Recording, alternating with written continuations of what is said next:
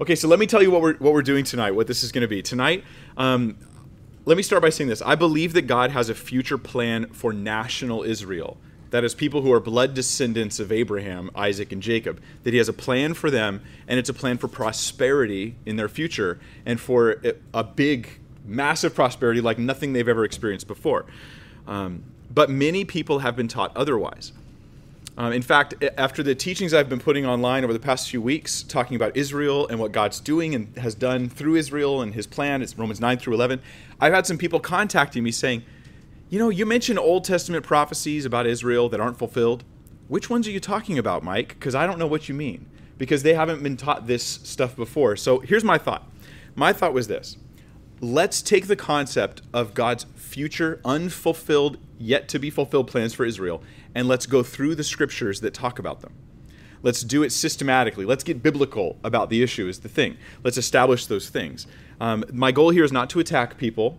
Usually conversations about what we're going to talk about, Israel having a future versus, say, replacement theology or supersessionism, which no one knows what that means, right? So it's the same thing. Supersessionism is another word for replacement theology. The idea that Israel has been basically superseded by the church now replaces Israel, which is a really convoluted, confused kind of thing. Anyways, Israel and the church are not identical things, and one does not replace the other. But what happens is people tend to start by talking about which group is anti-Semitic. That ends up being the debate. Which group's anti-Semitic?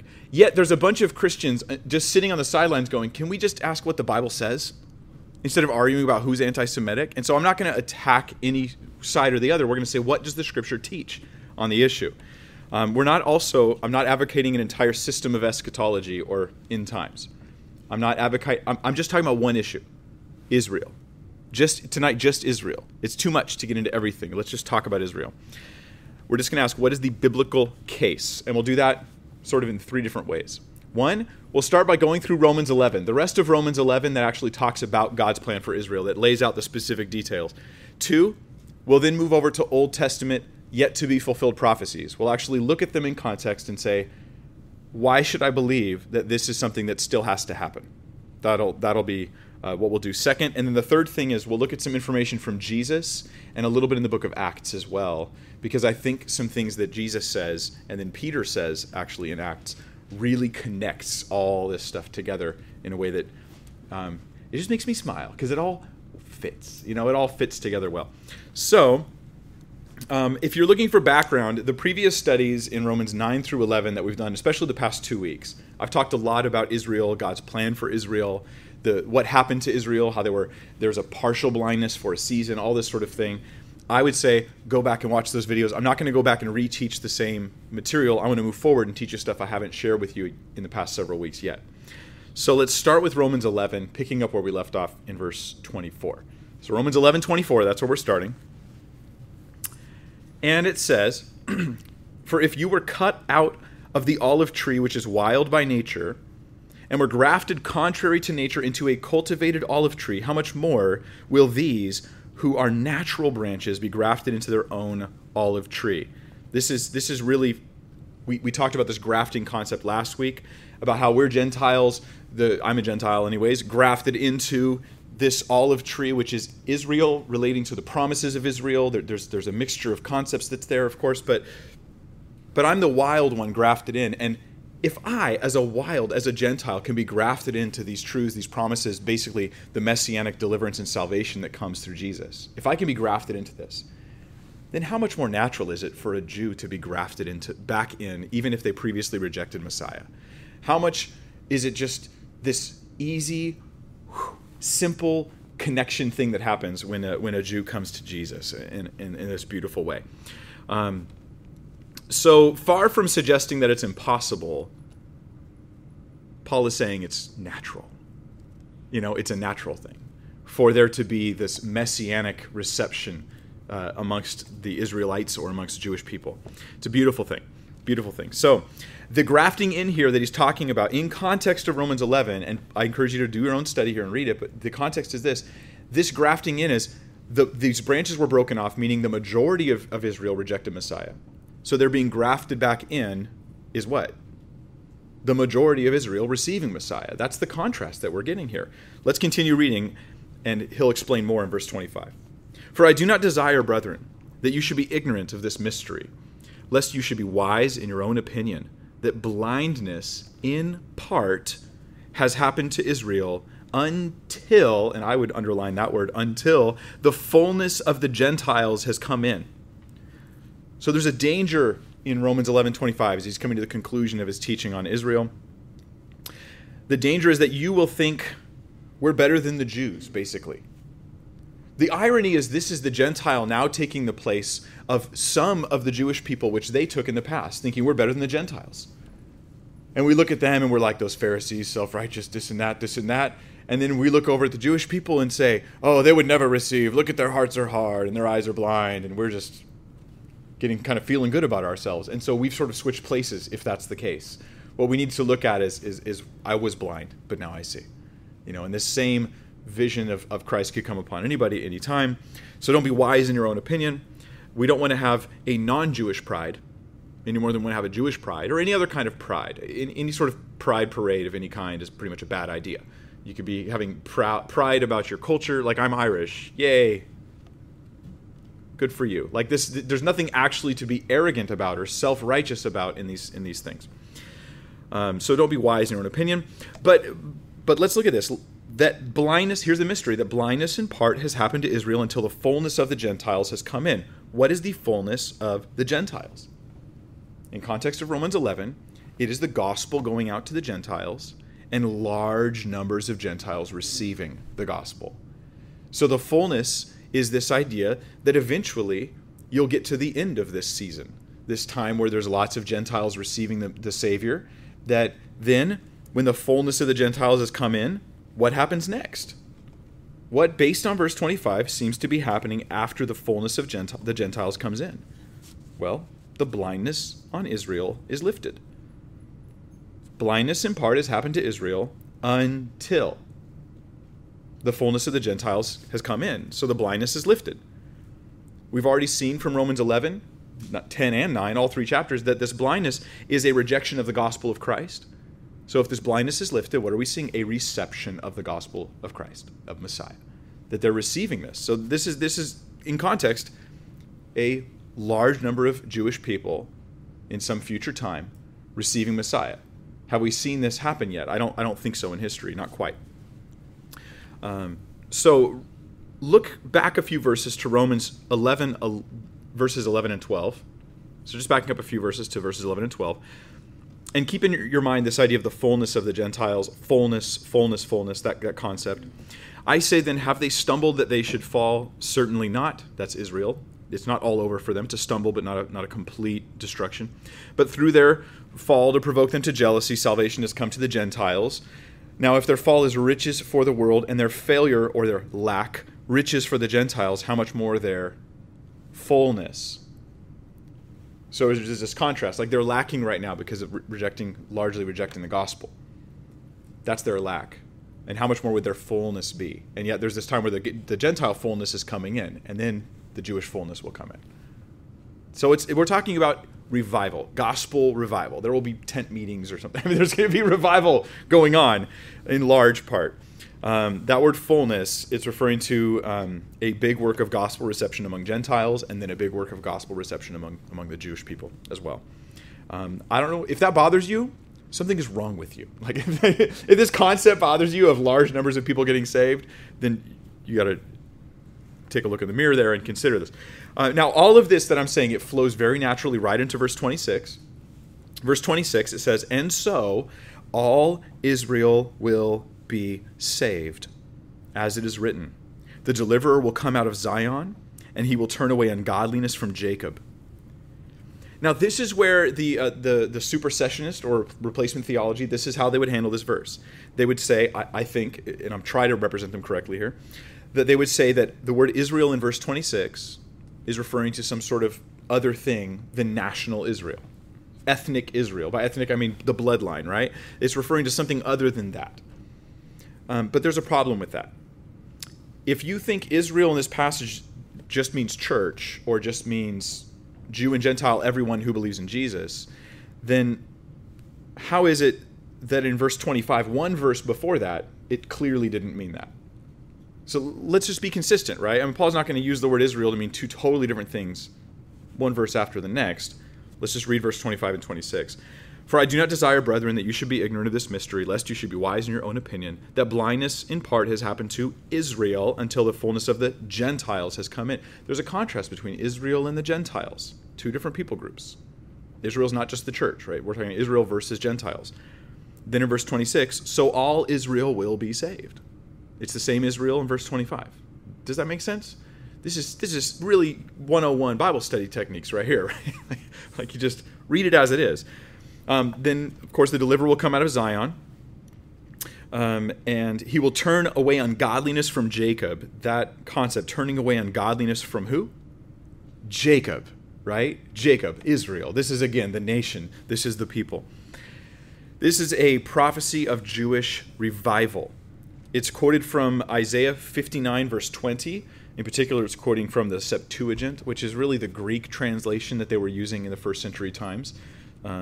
Anytime you read New Testament quoting of Old Testament passages, it's going to be written in Greek in the New. It's written in Hebrew in the Old, so they're not always perfectly translated. I should say it may be well translated, but it may not be perfectly the same in your Old Testament versus the New. That's a translation issue largely. But this is a prophecy of Jewish revival. Now, what's interesting is for homework, here's your homework assignment. If you want to read Isaiah 59, starting in verse 20, and just keep on reading right on through chapter 59 through chapter 60, 61 and 62 of Isaiah, and see how this is talking about this great revival of blessing and God's work in Israel. It's just very consistent. So Paul, in the passage where he talks about all Israel, he then mentions this passage in the Old Testament which speaks of these things. This spiritual blessing coming upon them, as well as blessing in the land.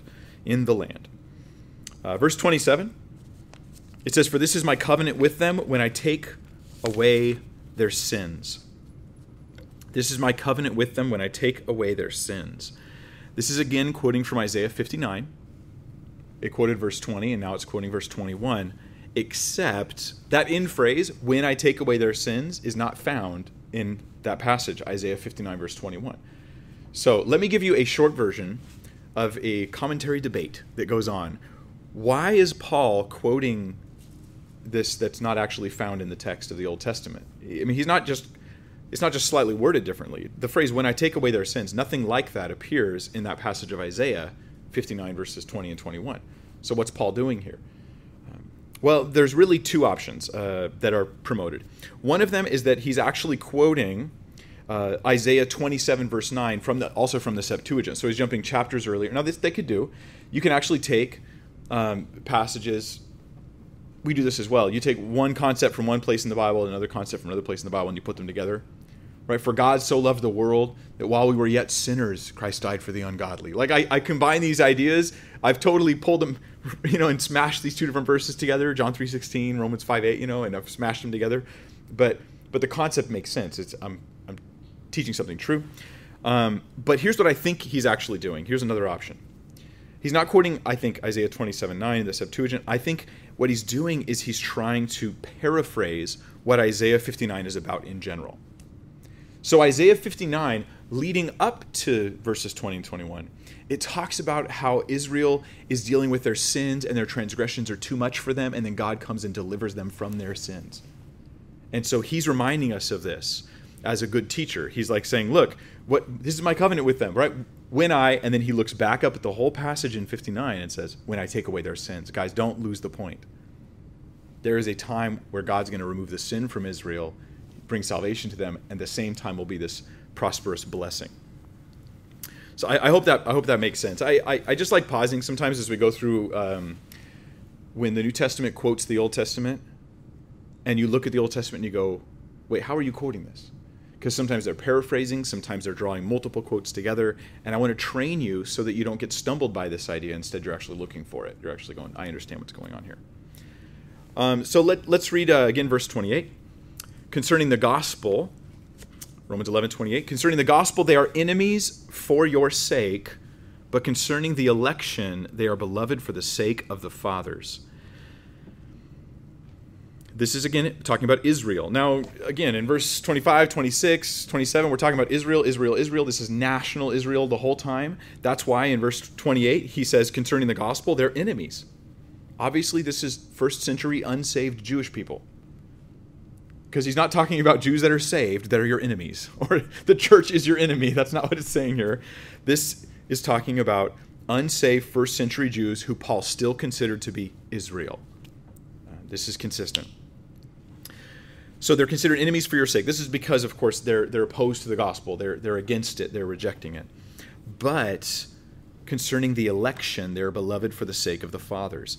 Now, here's another example, actually, of the word election, where you can't really take that word and put the doctrine of election into the passage. Because in this case, it just means choosing. But God's selection or election, his choosing of them, is about choosing a nation, a whole group of people, to accomplish a purpose at some point. And why are they precious? Why are they considered beloved? Because yet their descendants will be inheriting these wonderful promises in the future. The future of these people is determined. And so they're beloved for that sake. God's preservation is on Israel. His hand is upon them to carry them through, to get them through hard times, because there is yet a glorious future. So, the election, they're beloved for the sake of the fathers. The fathers there, we're talking about Abraham, Isaac, and Jacob.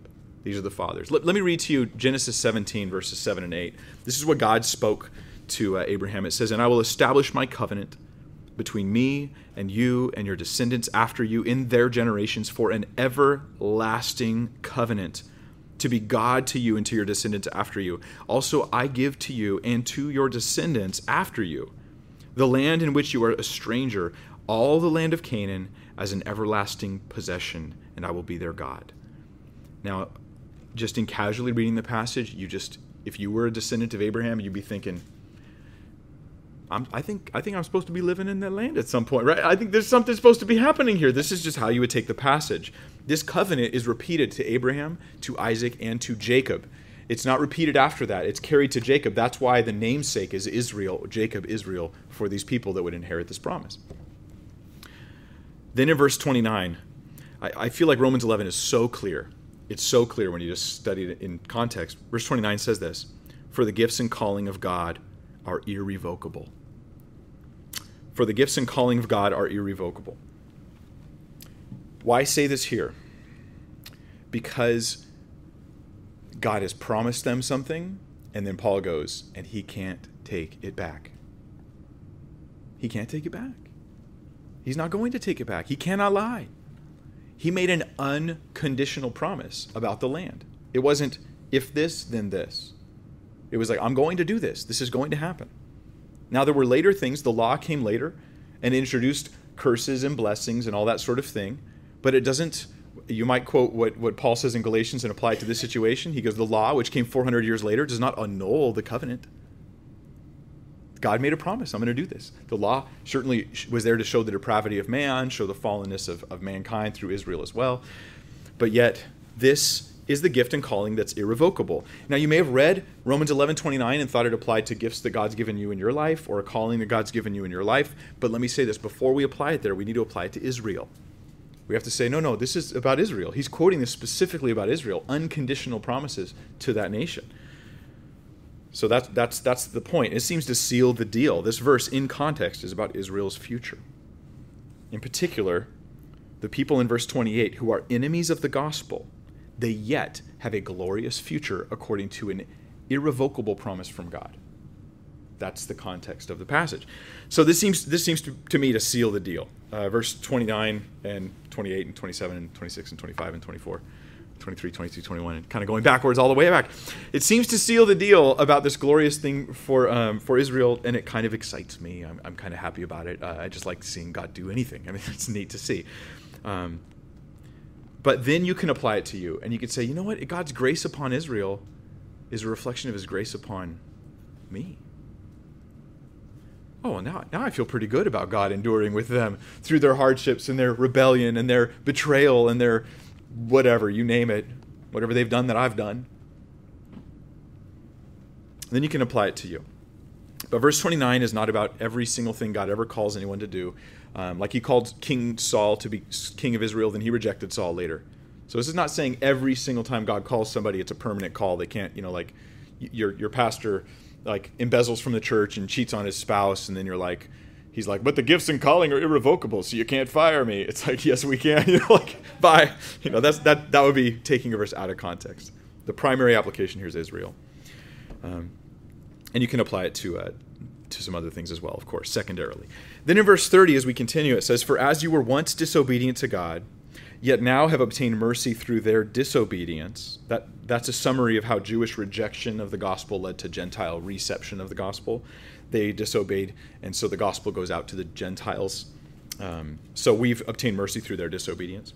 Verse 31, "Even so, these also have now been disobedient, that through the mercy shown to you, they also may obtain mercy." This is a future prediction of the mercy of God falling upon Israel in the same sense in which it didn't when they did not receive Christ. There's a parallel. Largely, Israel rejected Jesus. Well, largely, they will receive him. That's what I'm reading in the text. The job for us now is to outreach to the Jewish people and the Palestinians, to outreach to the Canadians, right, and the Texans and the Californians, to the Chinese and the Japanese and the Taiwanese, and I can't think of any other nations. I saw my geography is not very good. So our job obviously is to outreach to everybody, but as we outreach to the Jewish people, I can't help but be kind of excited for what God's future plan is for those people, and to know that their reception of Jesus brings in some pretty interesting and wonderful things. This takes us back to the idea that we're to try to make them jealous, provoke them to jealousy.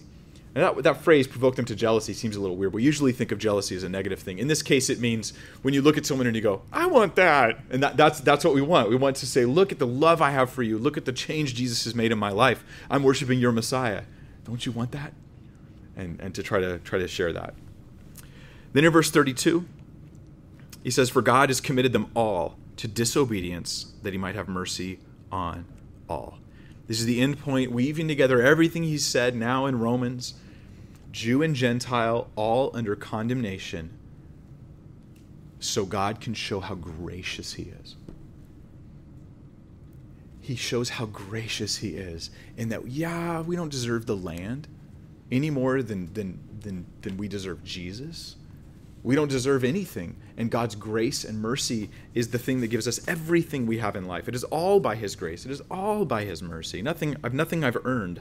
I have nothing I've earned. It's all been given to me by grace. So God is just seen as this glorious God of grace and mercy, which we will understand so much more when we stand before him and see his holiness, realize our own fallenness, and realize what it meant for him to send his son to die on the cross to pay for what we've done. So now what I want to do is this. I want to move away from Romans 11, now having said all that, and answer some other questions. Specifically, let's look at some of the Old Testament prophecies that are not yet fulfilled. Not yet fulfilled. Like, what is it as you read in the Old Testament that says, this still has to happen? Like, this hasn't happened yet. So we're going to look at that. I've already shared with you Genesis 17. There's other Genesis 13, other places like God's promises to Abraham we could speak of. But let's look at Isaiah chapter 2. So please turn to Isaiah chapter 2. And we're going to look at verses 1 through 4. And I want you to try to notice as I'm reading through it the specific things that are supposed to happen according to the prophecy. It says, "The word that Isaiah the son of Amos saw concerning Judah and Jerusalem.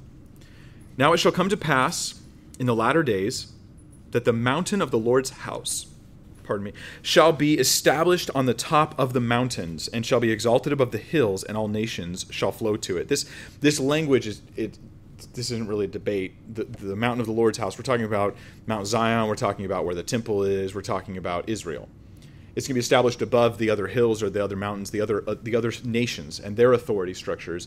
Israel will be above those things. And verse 3, "Many people shall come and say, Come, and let us go up to the mountain of the Lord, to the house of the God of Jacob. He will teach us his ways, and we shall walk in his paths. For out of Zion shall go forth the law, and the word of the Lord from Jerusalem. He shall judge between the nations." There'll be this sense where God is ruling other nations through his central authority in Israel. and rebuke many people. They shall beat their swords into plowshares and their spears into pruning hooks, meaning they'll take weapons of violence and turn them into other uses because there's no point for war anymore. Nation shall not lift up sword against nation, neither shall they learn war anymore. Now, when in Israel's history did this happen? I mean, it have to be after Isaiah. So you can't look at the pinnacle of the peace of Israel in Solomon's time and think that that was some fulfillment of this. This is after Isaiah. And I'm going, probably not in 70 AD, when Jerusalem was destroyed and the temple destroyed and the people murdered in mass, killed. No, that's certainly not a fulfillment of this, and it hasn't happened since then. Imagine this. Imagine what watered down meaning you'd have to say that this has already happened. Like, what do you think it means? Like, the nations will come to Israel? Like, is that just visitors on airplanes coming to, like, tour the land? But it says that basically God's going to be ruling the nations of the world through Israel, located specifically out of Jerusalem. Like, what is that? How do you... see, the thing is, you have to symbolize this and spiritualize this to the point where it's like it doesn't almost mean anything. And then I have a problem with that personally. There's other passages in Isaiah that can be looked at as well. Isaiah 11, Isaiah, like I said, 59 through 62, I recommend reading that. But I want to move to some other prophets as well, so let's look at Jeremiah. Jeremiah chapter 31. Jeremiah 31, and I think this is even more clear. Jeremiah 31, starting in verse 35, it says, "Thus says the Lord, who gives sun for a light by day, the ordinances of the moon and the stars for a light by night, who disturbs the seas and its waves roar. The Lord of hosts is his name." So to set up this statement, it reminds us that God has set the sun, set the time cycles, the ordinances of the moon and stars and all that. Then it says in verse 36, "If those ordinances depart from before me, says the Lord, then the seed of Israel shall also cease from being a nation before me forever." Not a temporary casting off, but a permanent cessation. "Thus says the Lord, if heaven above can be measured, and the foundations of the earth searched out beneath, I will also cast off all the seed of Israel for all that they have done, says the Lord." This seems pretty obvious to me. If, and it gives these hypotheticals that are impossibilities. If this hypothetical thing that's never going to happen happens, okay, then I'll cast off Israel. If the sun explodes and disappears, fine, then you can say, I've cast off Israel. If time stops functioning properly, then you can say, I've cast off Israel forever. But until then, you cannot say this. And then it specifically says at the last verse, "I will also cast off all the seed of Israel for all that they have done, says the Lord," meaning as a consequence of their sin. Their sin will not annul my plan for them. Not that there won't be punishment or God dealing with them for their sins. That will happen. So whatever argument or justification somebody can give for Israel having no future as a nation, I think it fails when compared to this passage. Because it says in verse 36, "They shall not cease from being a nation before me forever." A nation. A national identity as Israel, not just a spiritual one. I honestly don't know how else to interpret this. I want to be fair, and I want to look for another option, another way of interpreting it. But if I interpret this and water this down in some sense, don't I have to be consistent and treat the rest of the prophecies in the Bible that way as well? But when Jesus came, didn't he fulfill pretty literally the prophecies about him? It seems like a very literal fulfillment. So I think I should be looking for, if the plain sense makes sense, seek no other sense. That's a good rule of thumb. Let's turn to Ezekiel. Are you guys having fun? It's good stuff. It's good stuff. All right, Ezekiel 37. Ezekiel 37. While you're on your way there, let me just tell you this. The context of Jeremiah, that passage, comes right after the prophecy in Jeremiah 31:31 of the new covenant that God will make with Israel, with all of us. I mean, ultimately, we come into that same covenant. We're grafted in. But it comes after. So in other words, it's like when they receive this Messiah, this new covenant, then there'll be this fulfillment of these things as well. I'll explain more of that in just a moment once we get to Acts. Okay, so Ezekiel 37, verse 21. It says, "Then say to them, thus says the Lord God, surely I will take the children of Israel from among the nations wherever they have gone, and will gather them from every side and bring them into their own land. And I will make them one nation in the land, on the mountains of Israel, and one king shall be king over them. They shall no longer be two nations, nor shall they ever be divided into two kingdoms again." That's like the northern and southern division that happened after Solomon's death. "They shall not defile themselves any more with their idols, nor with their detestable things, nor with any of their transgressions, but I will deliver them from all their dwelling places in which they have sinned, and will cleanse them, and they shall be my people, and I will be their God." Now you might go, well, that could refer to almost any regathering of Israel with a revival and a restoration spiritually. That's true, but let's keep reading. Verse 24, "David my servant shall be king over them." Now Ezekiel writes long after David's death. "David my servant shall be king over them, and they shall all have one shepherd. They shall also walk in my judgments and observe my statutes and do them. Then they shall dwell in the land that I've given to Jacob my servant, where your fathers dwelt. And they shall dwell there, they, their children, and their children's children, forever. And my servant David shall be their prince forever. Moreover, I will make a covenant of peace with them, and it shall be an everlasting covenant with them. I will establish them and multiply them, and I will set my sanctuary in their midst forevermore. My tabernacle also shall be with them. Indeed, I will be their God, and they shall be my people." Now, if you go, this is just Israel as in the church. But look at verse 28. As you keep going, it says, "The nations also," that would be Gentiles, "will know that I, the Lord, sanctify Israel when my sanctuary is in their midst forever." This seems to defy any spiritualization of Israel here. We're talking about a literal land where it's the promise of the fathers comes to the children, and it's forevermore. The place is the very land of Israel where their fathers dwelt. The duration is forever. That's in verse 25, 26, twice in both those verses. Also in verse 27 and 28, forever, forever, forever. It says it again and again. David is ruling. Now you can say, well, obviously, Mike, that's just silly. If that's your Bible study method, fine. My Bible study method is not to ignore things that I think are silly, but to let the text speak, because David's alive still. He has eternal life. And so, of course, we're going to see him and meet him again. This is entirely possible to happen as well. And I do think so, and I have opinions about when and where and all that kind of stuff. But tonight we're focusing on just one thing. So David is ruling there. And there's a differentiation between the nations, the Gentiles, and Israel, national Israel. So we don't have a mix of the two in this point. Not a significant mix anyways.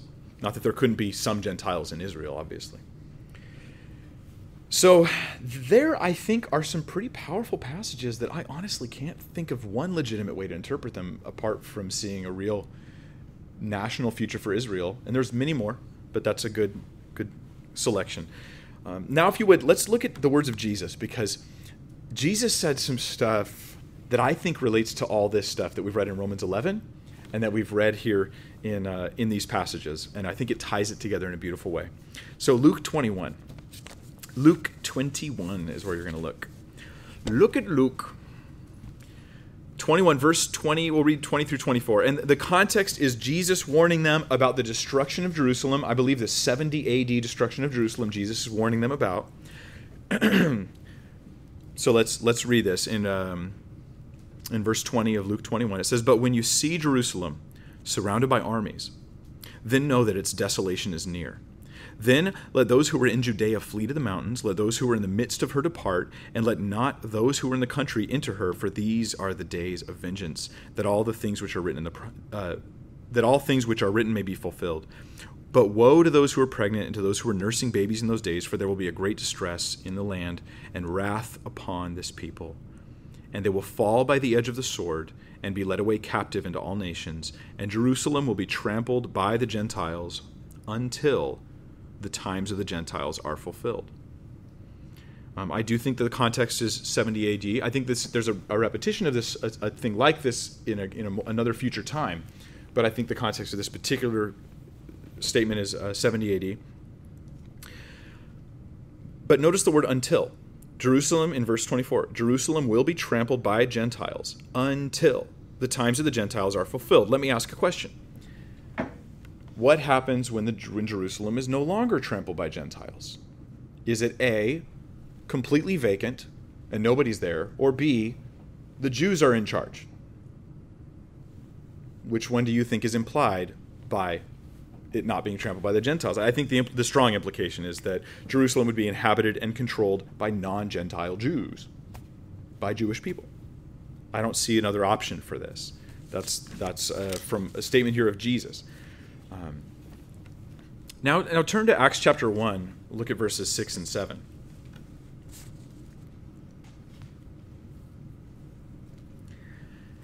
In Acts chapter 1, here we are after the death and resurrection of Jesus Christ. Jesus, he spends 40 days traveling, doing whatever it was he did during the 40 days. We know some of the things he did, but we don't know a lot of it. And then as he's about to depart, in Acts chapter 1, verse 6, it says, "Therefore, when they come together, they asked him, saying, 'Lord, will you at this time restore the kingdom to Israel?'" Now that we've read all these promises that have yet to be fulfilled about Israel, do you understand why they had such strong expectation? And they're thinking, Jesus, is it now? Are you going to restore the kingdom to Israel? I mean, they're being oppressed by the Romans and all that. Is it now? And he says to them, "You silly fool, there is no more Israel." No, he doesn't say that. He says to them, "It is not for you to know the times or seasons which the Father has put in his own authority." They are not rebuked. They are not corrected in the sense of, no, I'm not going to restore Israel. That's not going to happen. He actually implies to them, it's just a matter of time, but I'm not going to give you the information about when. So the when isn't for you to know. Okay? You focus on, and he goes on, you focus on preaching the gospel. That's your thing. Preach the gospel into all the world. That's what he tells them. I think that's pretty interesting. The implication is that it's going to happen. And they certainly would have been thinking about a literal Israel, not a spiritualization or something like that. Now turn to Acts chapter 3. And in Acts 3, I think maybe Peter had more information later on in Acts. The Holy Spirit had then come upon them. And they've been spending time in prayer, spending time studying the Word, spending time doing lots of stuff like that. And he goes out and he's preaching now, certainly preaching with a power that they did not previously have. So in Acts chapter 3, verse 17, Peter is speaking. Now the first messages in Acts all go out to Jewish audiences. This is to a Jewish audience. The later messages go out more often than not to a Gentile audience, but the early ones are all Jewish. So verse 17 of Acts 3 says, "Yet now, brethren, I know that you did it in ignorance, as did also your rulers." He's talking about them rejecting and crucifying Jesus. "But those things which God foretold by the mouth of all his prophets, that the Christ would suffer, he has thus fulfilled. Repent therefore and be converted, that your sins may be blotted out, so that times of refreshing may come from the presence of the Lord, and that he may send Jesus Christ, who was preached to you before, whom heaven must receive until the times of restoration of all things, which God has spoken by the mouth of all his holy prophets since the world began." Now here's what I'm hearing Peter say to them. He says, guys, turn to Jesus. Jewish people, turn to Jesus. Because when you all turn to Jesus, Jesus gets to come back. And then the stuff that's yet to be fulfilled, the restoration of all things as spoken by the prophets, that stuff gets to happen. It seems to me, my conclusion is this, is that when Israel turns to Christ for salvation, they will also enter into these unfulfilled promises that we read about in the Old Testament. This is my opinion. I think it's based on Scripture. I think it seems very consistent with the Scriptures here. Let me read to you again what he tells them, verses 19, starting in verse 19, Acts 3. "Repent therefore and be converted, that your sins may be blotted out." Now, if it was to a Gentile audience, I think we would have stopped there. But he continues, "So that times of refreshing may come from the presence of the Lord, and that he may send Jesus Christ, Messiah, who was preached to you before, whom heaven must receive until the times of restoration of all things, which God has spoken by the mouth of all his holy prophets since the world began." So, the way to kind of get it clear in your mind is Israel's blessings as in inheriting a land and having physical prosperity in the land, that's not the same as salvation, right? Any Jew can get saved at any moment, whether or not this is going on.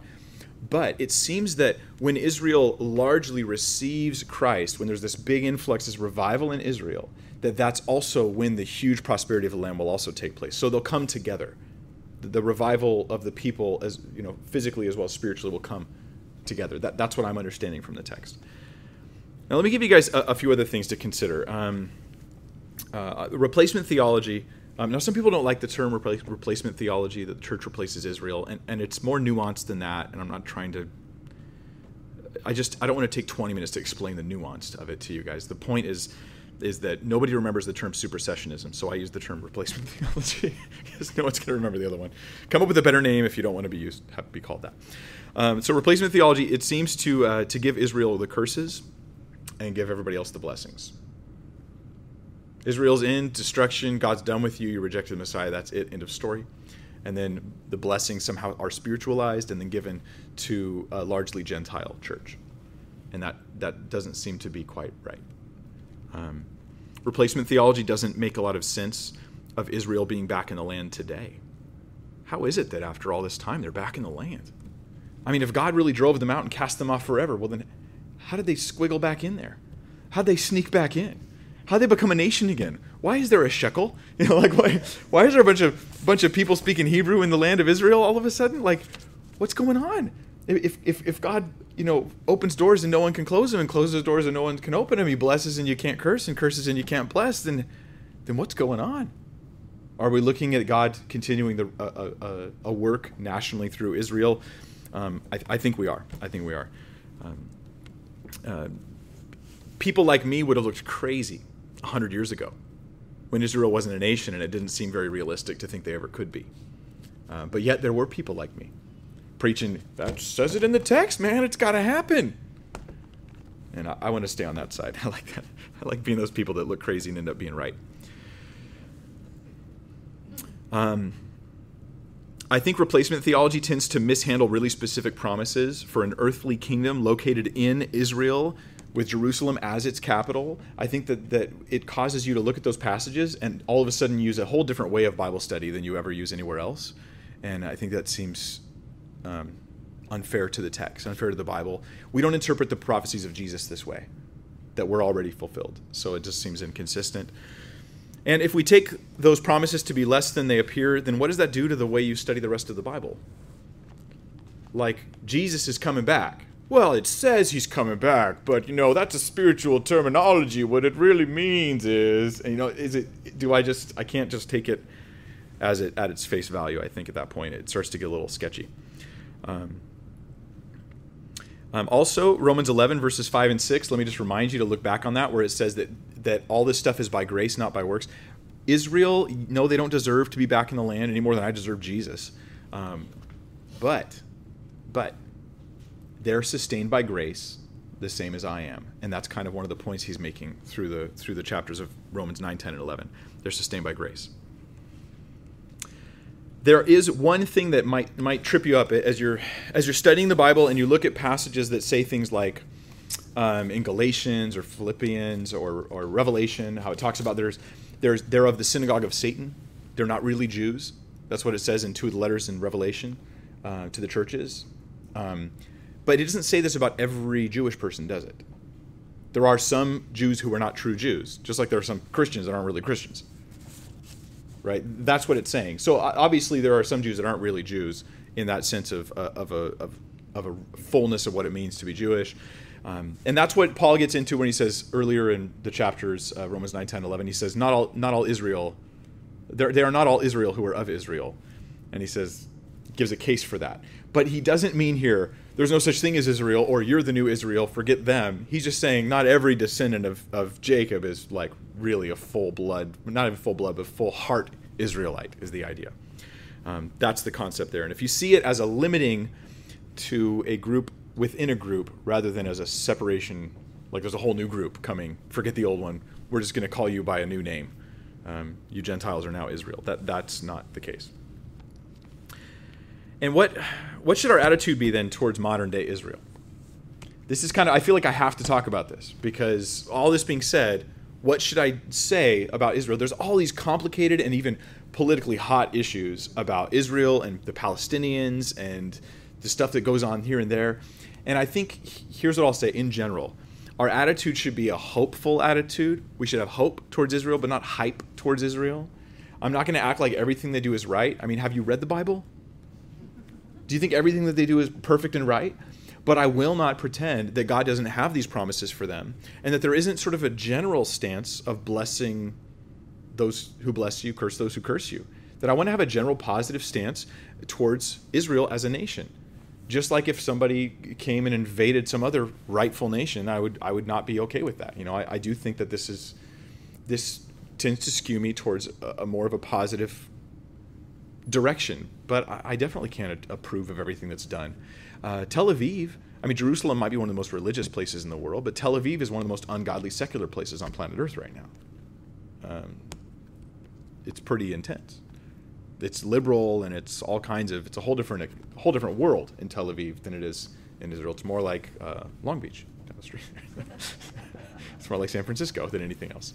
So we want to be wise, and we don't have to think, oh, well, they're the people of God, so therefore whatever they're doing is good or something like that. We're like, no, obviously you guys aren't following Jesus. You're not following Messiah. But I'm hopeful about God's future for you, and I'm careful about coming against something that God might be doing in your people. And so I just want to be wise. You don't have to take a stance on every little issue as a Christian. But I think in the big picture, we can take a stance and say, oh, well, God's clearly going to do this. When is it going to happen? Seems to be that it's going to happen when they turn to Christ. But the fullness of it will happen. Are we seeing seeds of it now? I don't know. Maybe. There's more saved Jewish people in the land of Israel now than ever before. That's just a reality. That's beautiful. That's really good. I like that, right? But I've never seen leaders make more fools of themselves, godly men, than when they try to predict the future based on their observations of the present. I know what'll eventually happen, but I don't know when. I want to remember what Jesus said to them. He says, "What? It's not for you to know the times or the seasons." I don't know. So I'm going to leave you there with a big I don't know. We'll continue now moving.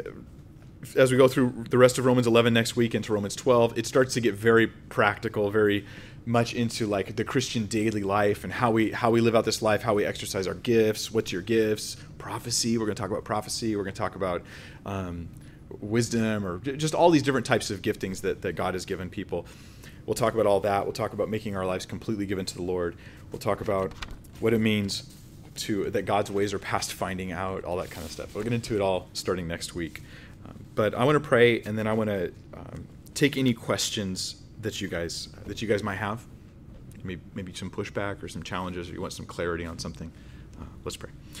Father God, we thank you for your promises that you fulfill.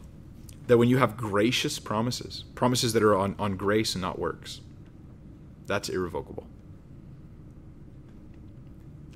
And that's what we have in Christ.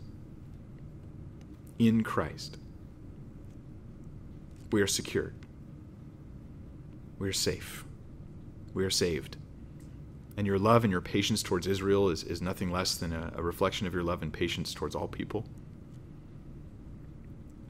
We pray, Lord, that you would bless Israel with the knowledge of Messiah. That there would be a revival, continued and growing, exponentially revival in the land. And that we would see the issues between the Jews and Palestinians resolved by the grace and the gospel of Jesus Christ. Jesus is the one that can unite, and we do pray for that. It's impossible with man, but with you, Lord, it's possible. So we lift them up, Lord God. We do pray for your will in those people, and for your blessings. Absolutely, Lord. But we also pray this. We pray that our hope and our love and our outreach to Israel does not become some sort of hindrance in our love and our outreach to those who oppose Israel. Lord, we want to stand between you and the world and bring people to Christ. And so give us wisdom in that. In Jesus' name, amen.